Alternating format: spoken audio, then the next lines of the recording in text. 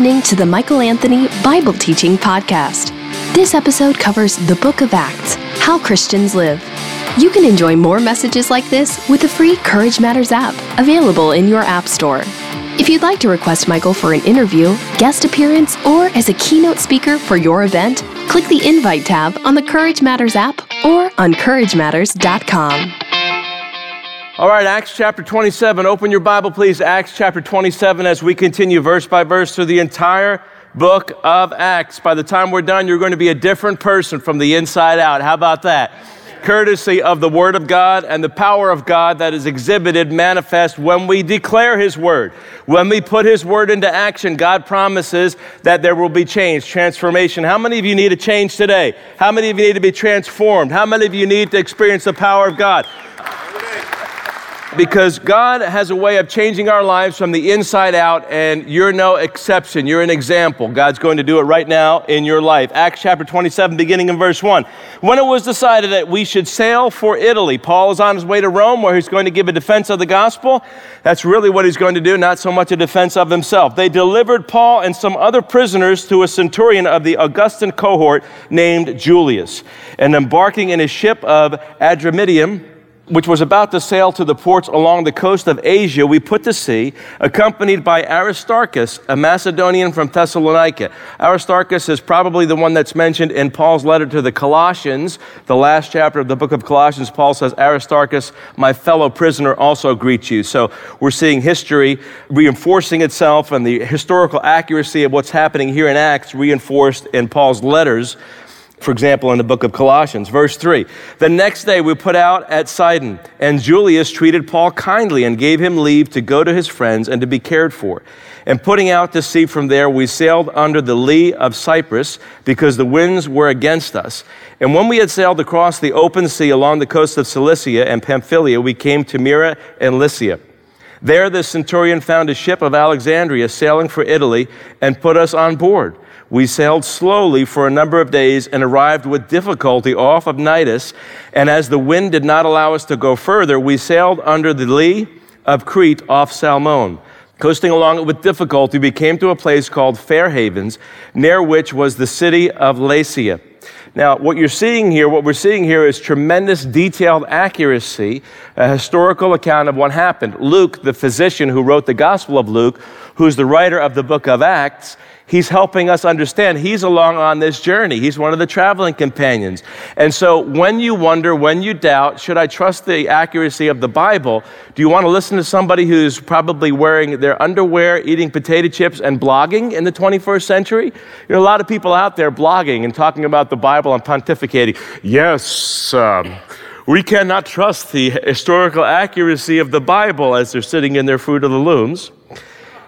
Greasy hands from the potato chips that they're eating or the Cheetos or whatever, and they're pontificating and acting as if they're in a position to criticize the Bible.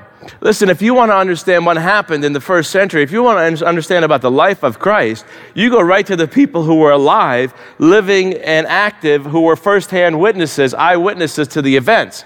And this is one of the things that we have tremendous courage in being able to do with the book of Acts, with Luke being the one who's writing this story. He's there as an eyewitness. Notice he's saying, we.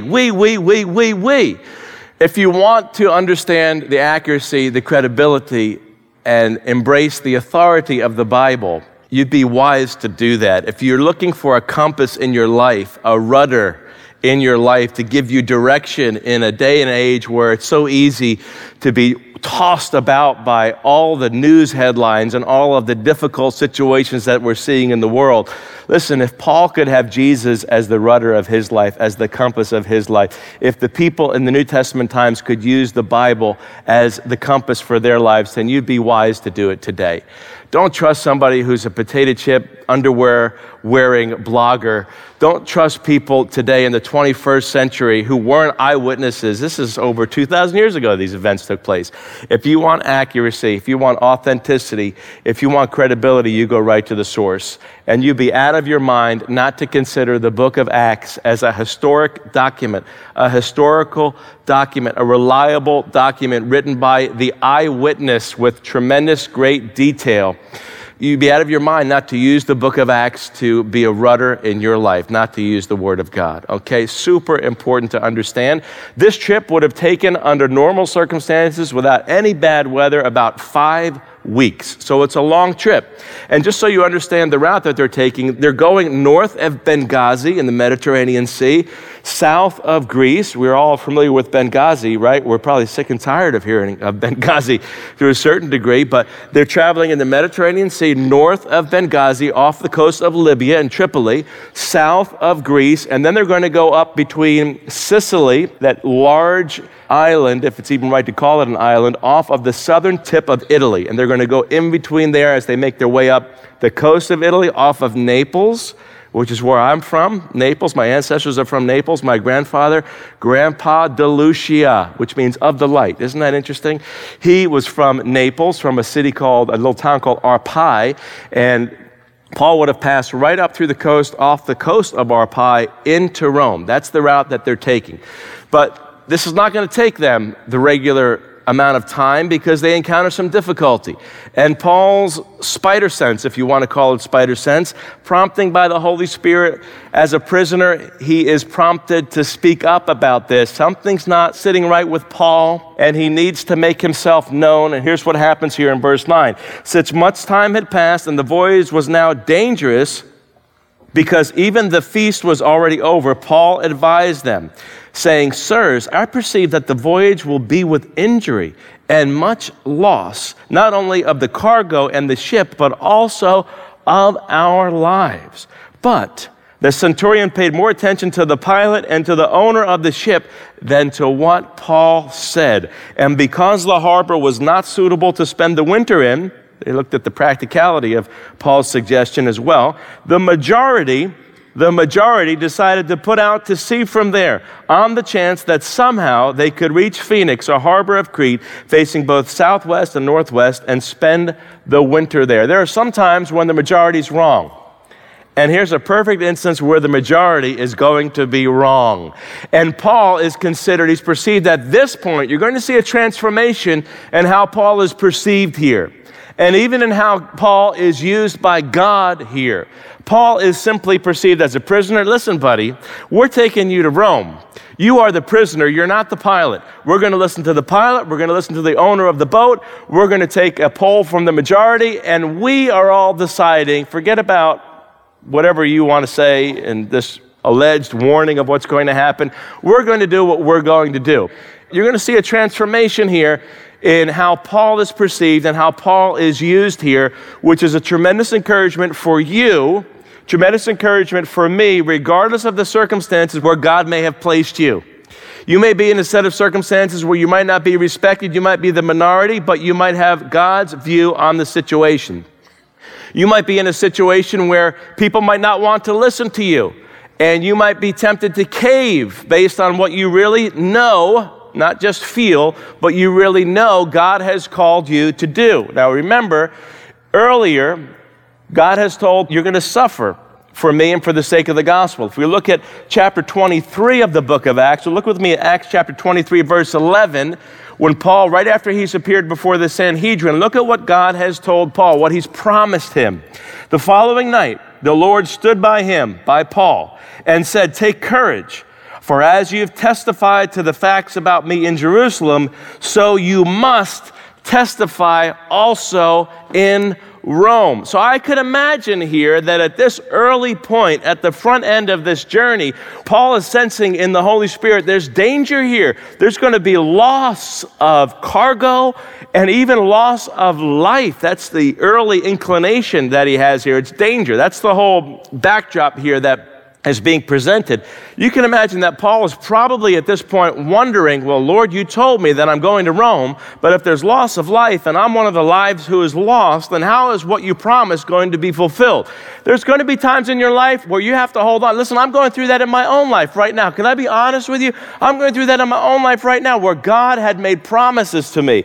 I believe that God had made promises to me based on his word, and other godly, credible people in multiple circumstances who didn't know each other, didn't know the circumstances, didn't know what God had promised me, what God had told me in other circumstances. And then what happens is life happens. life begins to happen. And I'm telling you that as somebody who is a cancer survivor, somebody who nearly died 4 times, including my cancer. I'm telling you that life is what happens when you're making other plans. But the plan, the purpose, the promise of God will always prevail. And I wondered as I looked at this passage, what might have been going through Paul's mind? Well, God, you told me I'm going to Rome, and now I'm sensing that there's going to be hardship and difficulty. I'm on this cruise ship that looks like it's a disaster waiting to happen. This doesn't look good. So Paul tries to intervene, tries to speak up to them and say, you know what? I know that prisoners aren't typically respected. However, this is not a good idea. And they look at him and they say, sit down and shut up, buddy. We're going on this cruise. So hold on, here we go. I wonder what God might have promised you in your life. You have to be careful that you don't get ahead of God and you don't put words in God's mouth. You have to know, you have to make sure that God told you to do it. That God really told you to do it. And that's why you should be basing your life upon the black and white, clear teachings of the Word of God, the Bible.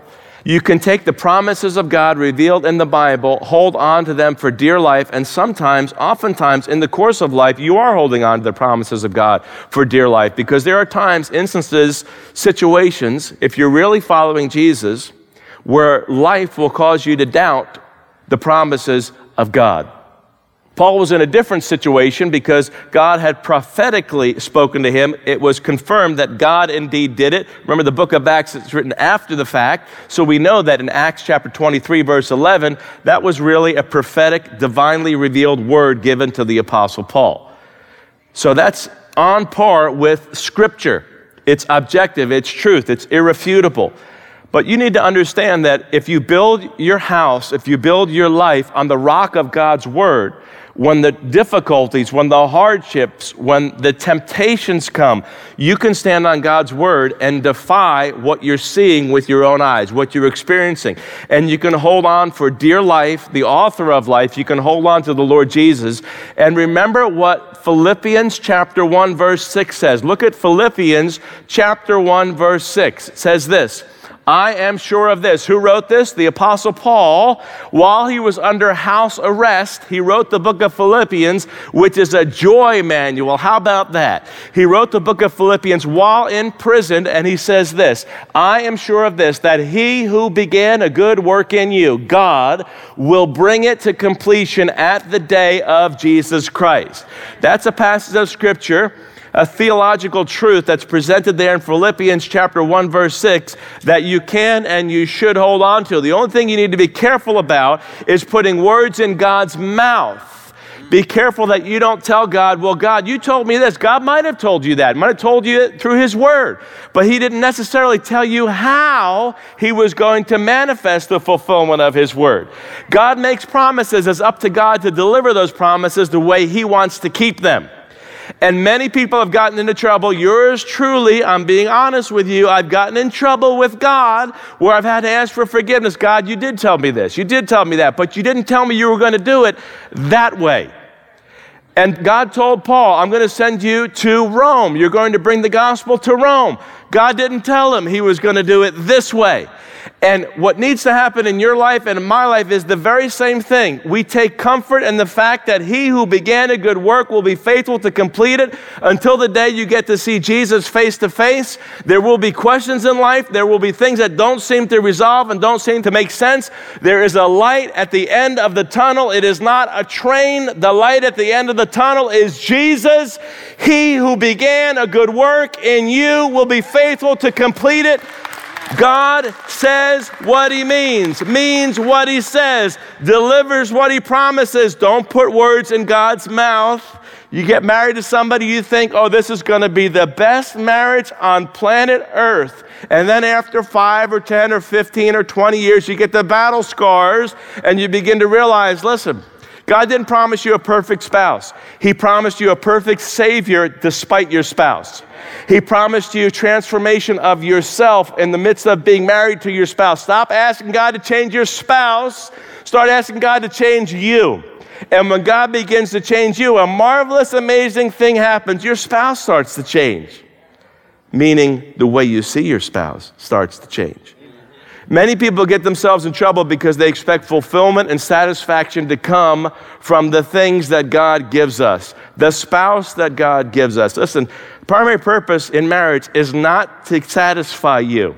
Even though you get a suitable helpmate, even though you become a suitable helpmate, that's not the primary purpose of marriage. The primary purpose of marriage is to glorify God. That's the primary purpose. It's the ultimate example given by God himself of the love of Christ for the church and the love of the church for Christ. Marriage is a divinely given institution from Almighty God, from God himself, to reflect the love of God toward his people. No wonder it would be under attack today. Of course it would be under attack today, because to attack marriage is to attack in an indirect way and a more blatant way the nature, the character, the identity of God. And haven't you noticed that the things that are dear to God are the things that are under most attack in your life? Of course they are. Of course they are. Of course they are, but you need to be careful. You need to be careful that in the course of those attacks, you don't become devil-centered in your theology. You don't become devil-centered in your theology. The purpose of your marriage, the purpose of your life, the purpose of everything that God gives you is for his glory and his glory alone. Trust God, leave the consequences with him. Trust God, leave the consequences with him. Trust God, be faithful to God. Leave the consequences with him. He who began a good work in you will be faithful to complete it. And when you see Jesus face to face, you'll be able to say, you know, Lord, you promised me that you would be faithful, and you were. You promised the things that you promised me, the things that you said that you would do, you did them. And when we look back, we'll be able to say, just like the Apostle Paul, you didn't necessarily do them the way I thought they were going to happen. That's why it's one of the greatest things that you can do is stop trying to figure out how God's going to do the things that he said he's going to do.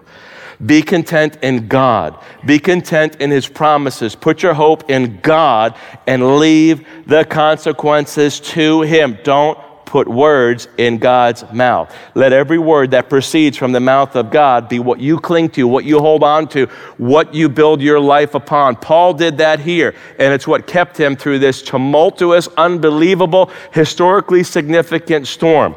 Back to Acts chapter 27. The majority had decided they're going to keep going. Verse 13, now when the south wind blew gently, supposing that they had obtained their purpose, they weighed anchor and sailed along Crete, close to the shore. But soon a tempestuous wind called the northeaster struck down from the land. And when the ship was caught and could not face the wind, we gave way to it and were driven along, running under the lee of a small island called Cauda. We managed with difficulty to secure the ship's boat. Everything's going wrong here. After hoisting it up, they used supports to undergird the ship. Then, fearing that they would run aground on the Syrtis, they lowered the gear, and thus they were driven along. Since we were violently storm-tossed, they began the next day to jettison their cargo. And on the third day, they threw the ship's tackle overboard with their own hands, meaning this probably involves the sail. So this is how bad this storm is. They're hanging on for dear life right now, and I bet you more than a few are thinking about, what did that prisoner warn us about at the beginning of this trip? What did that guy tell us? Oh, maybe we were listening to the wrong pilot. You know anybody who's had that problem? Listen to the wrong pilot in the midst of life's storms. Verse 19. On the third day, they threw the ship's tackle overboard with their own hands, when neither sun nor stars appeared for many days. You're out there on a ship and you're trying to navigate. What are you using on a ship to navigate and to use your charts? You're using the stars. You're using a compass. You're charting your course in relationship to what you're seeing in the sky. This is huge what's happening here, because now neither the sun nor the stars appeared for many days. Naturally, they have no more hope. All hope is lost. No small tempest lay on us. All hope of our being saved was at last abandoned. Wow. And I wonder, what might have been going through the Apostle Paul's mind at this particular time? What happened to Rome? At least this is what Luke is demonstrating and expressing in his own mind, in his own heart. All hope was lost. There's no ability anymore to used the tackle to guide this ship in the midst of this storm. Now we can't see the stars.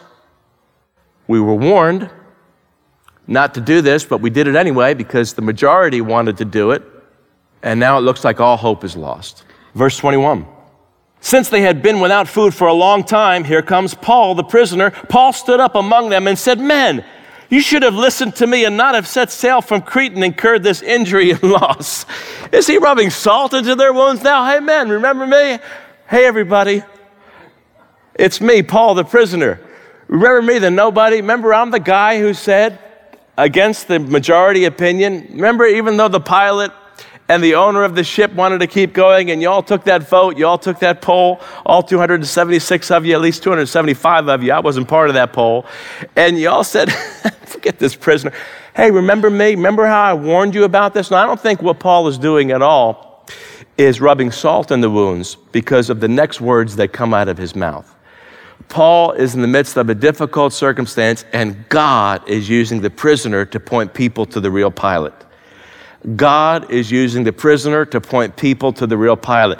This guy is an undying, unwavering example of a spirit-filled, spirit-led follower of Jesus. He's going to follow Jesus no matter what. Whether there's good weather or bad weather, whether it seems like things aren't resolving or not, it doesn't matter for Paul, because he wasn't following Jesus because of the circumstances and smooth sailing. He wasn't following Jesus because it seemed like everything was working out according to the words that he put in God's mouth. Paul had learned not to put words in God's mouth. Paul had done that when he was persecuting the church, thinking that he was doing a righteous, right thing by persecuting the church when he had zeal for God, but not a knowledge of the Savior. Paul was dedicated to being faithful to Jesus regardless of the consequences. What an example he is for you and for me. In the midst of your tumultuous storms that you might come across in life, in your marriage, you're going to be faithful to Jesus no matter what. Your spouse might not be faithful to Jesus. What about you? You made a promise to be faithful to your spouse, ultimately to be faithful to your Jesus by being faithful to your spouse. What about spouses being faithful? That's your spouse. You made a vow to be faithful to Jesus. You keep your vow. Amen. As for you and your house, serve the Lord. You might say to yourself, but I'm not married. How do I stay sexually pure? I've got all these temptations and all these urges. You understand that sexual purity is one of the ways that we are faithful to the Lord Jesus. It's faithful to the Lord Jesus.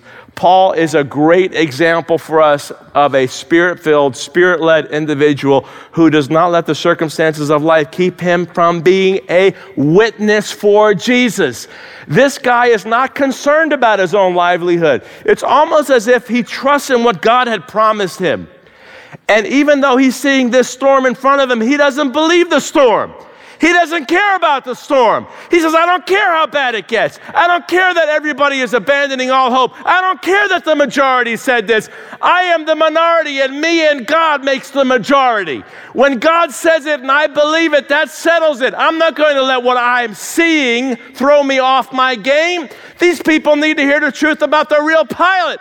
God is piloting this ship, not the pilot. The real owner of this ship is Almighty God, not the human owner. I know what God told me. It's going to come to pass. And it doesn't matter what's happening in my life. And you need to have that same attitude, that same perspective, that same dogged determination to be a witness for Jesus regardless of what life is throwing at you in the business world, in your family life, in your neighborhood, wherever you go. In the church, it doesn't matter if you're living in a country that's going away from God. The majority of people are walking away from God, want nothing to do with God, want nothing to do with Judeo-Christian values. Who gives a flying rip? As for me and my house, we will serve the Lord. Whether it's difficult times or great times, it doesn't matter. Am I serving Jesus? Are we serving Jesus because it's good, because God promised smooth sailing? Oh, Lord, rescue us from this smooth sailing approach to Christianity in the United States.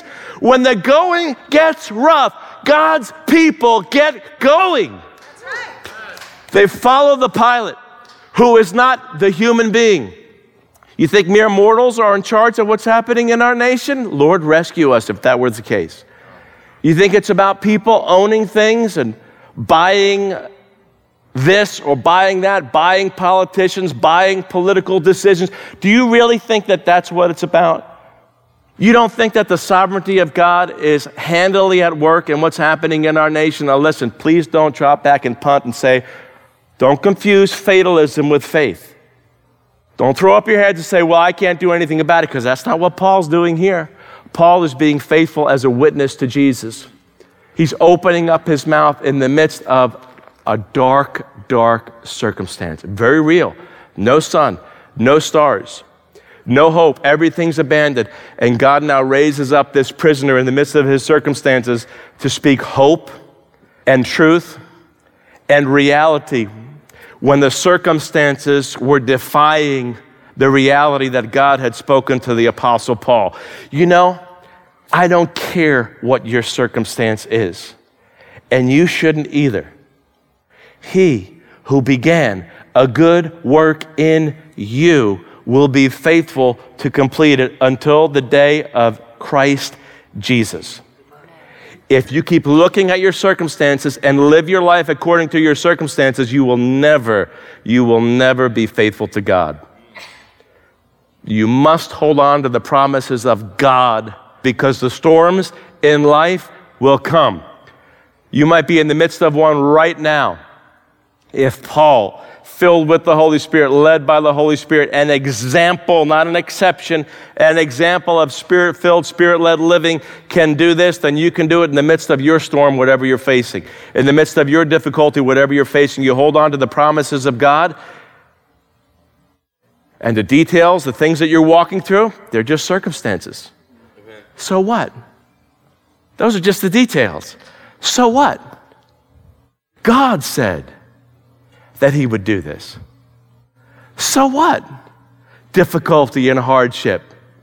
My God will supply all of my needs according to his riches in glory. He who began a good work in me will be faithful to complete it. Haven't you noticed yet that God finishes what he starts? He's not like my house, where I start all kinds of things. Ask my wife. And I don't finish them. God finishes what he starts. And he finishes strong, as in the person of Jesus Christ, who you'll finally get to see face to face. And when you see him face to face, you'll say, you are good. And your mercy and your love endures forever. You are good. And you who began a good work in me, look at me now. You brought it to completion. I got through all of those storms, all of those difficulties, all of those hardships, not by human strength, but by supernatural, divine enablement. Amen. Look what Paul does here. Verse 21, men, you should have listened to me and not have set sail from Crete and incurred this injury and loss. Yet now I urge you to take heart, for there will be no loss of life among you, but only of the ship. This is not a contradiction of what was earlier. This is now a clarification, as God apparently spoke to the Apostle Paul. Look at this at verse 23. For this very night there stood before me an angel of the God to whom I belong and whom I worship. And he said, do not be afraid, Paul. You must stand before Caesar. Acts 23, verse 11. You're going to Rome. You must stand before Caesar. And behold, God has granted you all those who sail with you. So take heart, man, for I have faith in God.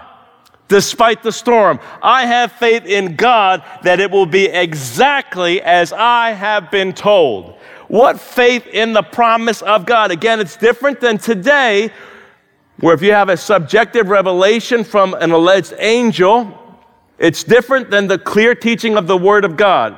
Remember, you can have a word from God anytime you want it, courtesy of the Bible. Before you get off on subjective, alleged revelations and dreams and all that other stuff, build your life on the rock of God's Word. It's a sure foundation.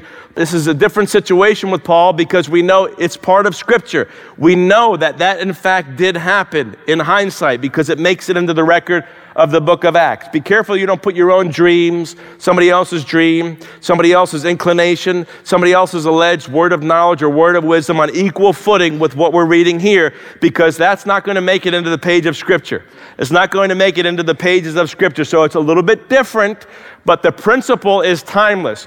Paul put his hope on the God who was his Savior. God had spoken to him. God can and will speak to you through his word. And when you build your life on the word of God, the Bible, you don't need to look at the storms anymore. They're just details. You can go right through them, because what God promises, he will deliver. He says what he means what he says, delivers what he promises. And again, be careful you don't put words in God's mouth, believing that he promised you the details when he didn't necessarily do that. What God promises you is the person of Jesus in the midst of every storm that life throws at you. You're always in safe waters no matter what the circumstances. Verse 26, but we must run aground on some island. I love the way that seems like anticlimactic. Oh, some island. Like, he doesn't even remember the details about the island because he's so caught up on the details of his Savior. Isn't that amazing? All of our lives are going to be spared. God spoke to me through an angel last night. We're going to Rome. Everybody's going to be spared, but we're going to run aground on some island. Doesn't even say what the name of it is. He forgets that detail. He's so consumed with his God, so consumed with his Savior, so enamored with the faithfulness of God that that's what he's fixating on. And you would do well to do the same thing. Because I don't know about you, I tend to fixate and focus on the Debbie Downer stuff. The wah, wah, that stuff, right? The flies in the ointment. The little minutia detail. Wah, that's uncomfortable. That's it. God wants to raise your eyesight above the details of the here and now to look to him as the rescuer and the Savior and the deliverer. Verse 27, when the 14th night had come, as we were being driven across the Adriatic Sea, about midnight, the sailors suspected that they were nearing land. So they took a sounding and found 20 fathoms, 120 feet. A little further on, they took a sounding again and found 15 fathoms, 90 feet. And fearing that we might run on the rocks, they let down 4 anchors from the stern and prayed for day to come. And as the sailors were seeking to escape from the ship and had lowered the ship's boat into the sea under pretense of laying out anchors from the bow, Paul said to the centurion and the soldiers, unless these men stay in the ship, you cannot be saved. Then the soldiers cut away the ropes of the ship's boat and let it go. As day was about to dawn, Paul urged them all to take some food, saying, today is the 14th day that you have continued in suspense and without food, having taken nothing. Now, if it was me, it wouldn't just be suspense. Anything that would have been in my stomach would have come out onto the deck or into the ocean by that time. If you're in that type of a difficult storm, imagine trying to eat something when you've got sea legs, meaning you're all wobbly, you're dizzy, you've been tossed about. Anybody else here get seasick? I get seasick. I kid you not, I got seasick one time on a surfboard off the coast of Oregon. I did. Paddling out there, imagining, I was in a wetsuit and everything, and I got seasick. Went out there, hit one wave, came crashing in, and got stuck in a little alcove where they had to come rescue me. Anyway, for another day. So Paul is encouraging them that they need to eat something. Verse 34. Therefore, I urge you to take some food, for it will give you strength, for not a hair is to perish from the head of any of you. He reiterates the promise of God in defiance of what they're seeing and experiencing. And when he had said these things, he took bread, giving thanks to God in the presence of all. He's being a witness in the midst of the difficulty. That's why they all had to stay there. Nobody's going anywhere. You all have to stay here if we're going to be saved. Giving thanks to God in the presence of all, he broke it and began to eat. So counterintuitive. You know, people need to see you at the workplace where you're at peace in the midst of a storm, where other people are dropping F-bombs and looking at the situation in the world and calling this person that name and that person another name. Just doing what people do. And there you are breaking bread and giving thanks to God. Thanking God for the midst of this storm? No, he's thanking God for who God is in the midst of the storm. And it must have been such a contrast to what was happening on that ship. Well, everybody else is vomiting up who knows what. Out of Paul's mouth come these words of praise and adoration to God. You ever stop to think that God might have placed you in the midst of a storm so that you could do that very same thing as a Spirit-filled, Spirit-led follower of Jesus Christ? What a humble individual Paul was, huh? Faithful to God, humble, in the midst of the eye of the storm. What an example he is for you and for me today of how God is able to elevate us, put us exactly where he wants us to be for people who need to see the testimony of Jesus in the midst of their hardship and difficulty. Verse 36, then they all were encouraged and ate some food themselves. We were in all 276 persons in the ship. And when they had eaten enough, they lightened the ship, throwing out the wheat into the sea. So now they have no more food that they're going to be eating. Now when it was day, they did not recognize the land, but they noticed a bay with a beach on which they planned, if possible, to run the ship ashore. So they cast off the anchors and left them in the sea, at the same time loosening the ropes that tied the rudders. Then hoisting the foresail to the wind, they made for the beach, the only thing they had left.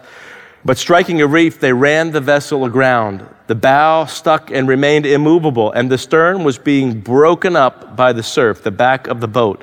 The soldiers' plan was to kill the prisoners, lest any should swim away and escape. But the centurion, wishing to save Paul, kept them from carrying out their plan. He ordered those who could swim to jump overboard first and make for the land, and the rest on planks or on pieces of the ship. And so it was that all were brought safely to land. God had promised that he was going to keep all of them safe and no one would be harmed, and now God had delivered on what he promised.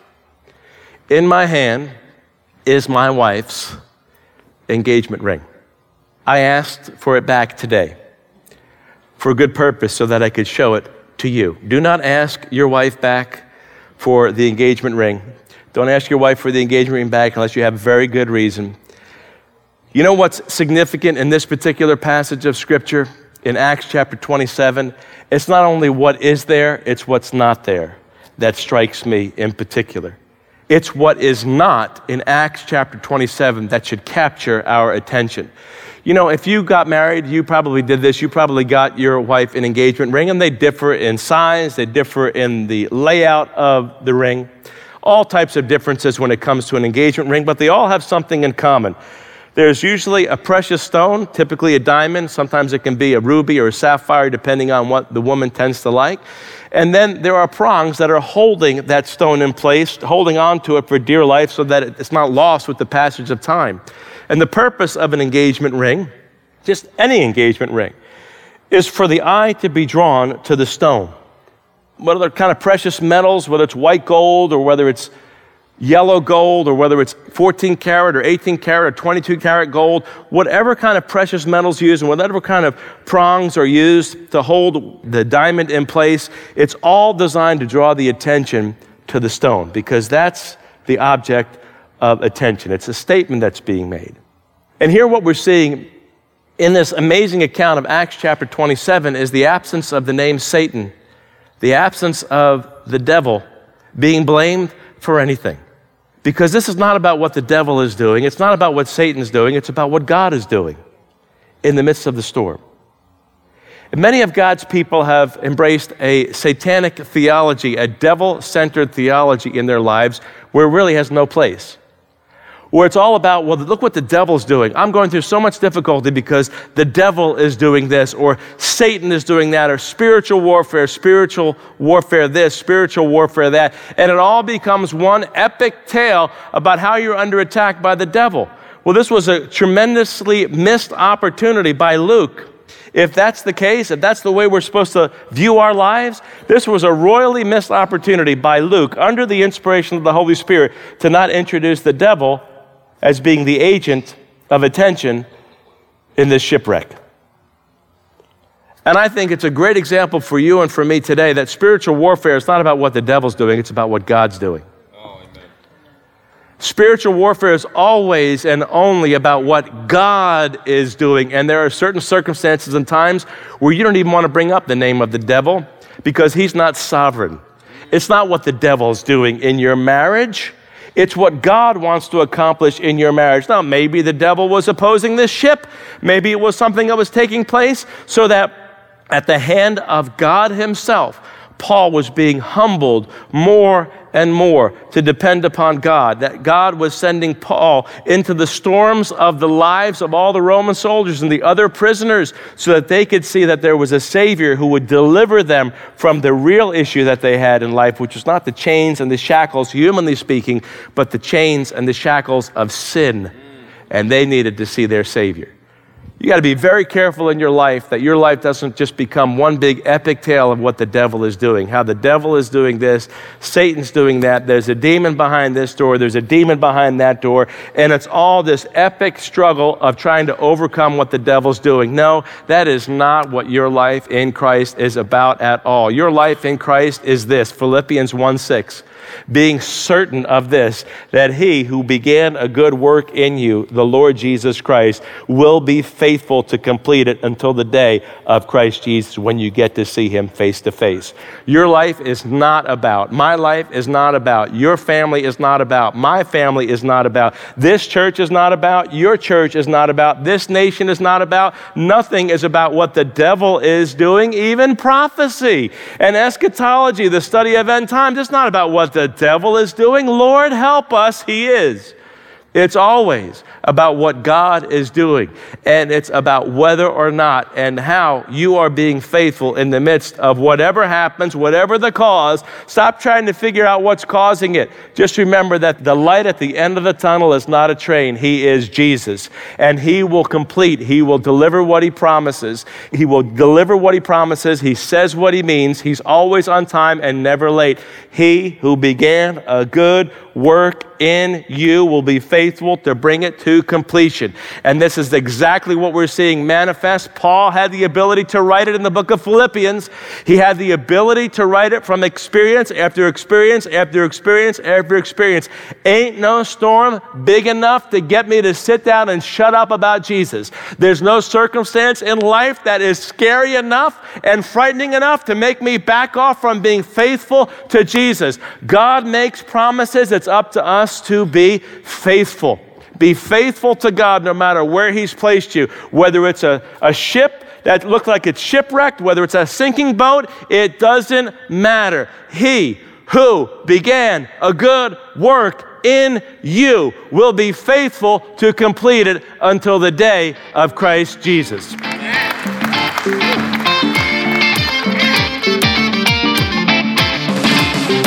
You've been listening to the Michael Anthony Bible Teaching Podcast. If you enjoyed this message, you'll love Michael Anthony's Courage Matters podcast, where he focuses on leadership, relationships, and world events. You can also invite Michael for an interview, guest appearance, or as a keynote speaker for your event. To learn more, visit CourageMatters.com or download the free Courage Matters app. In the meantime, keep looking up. There's no place else worth looking.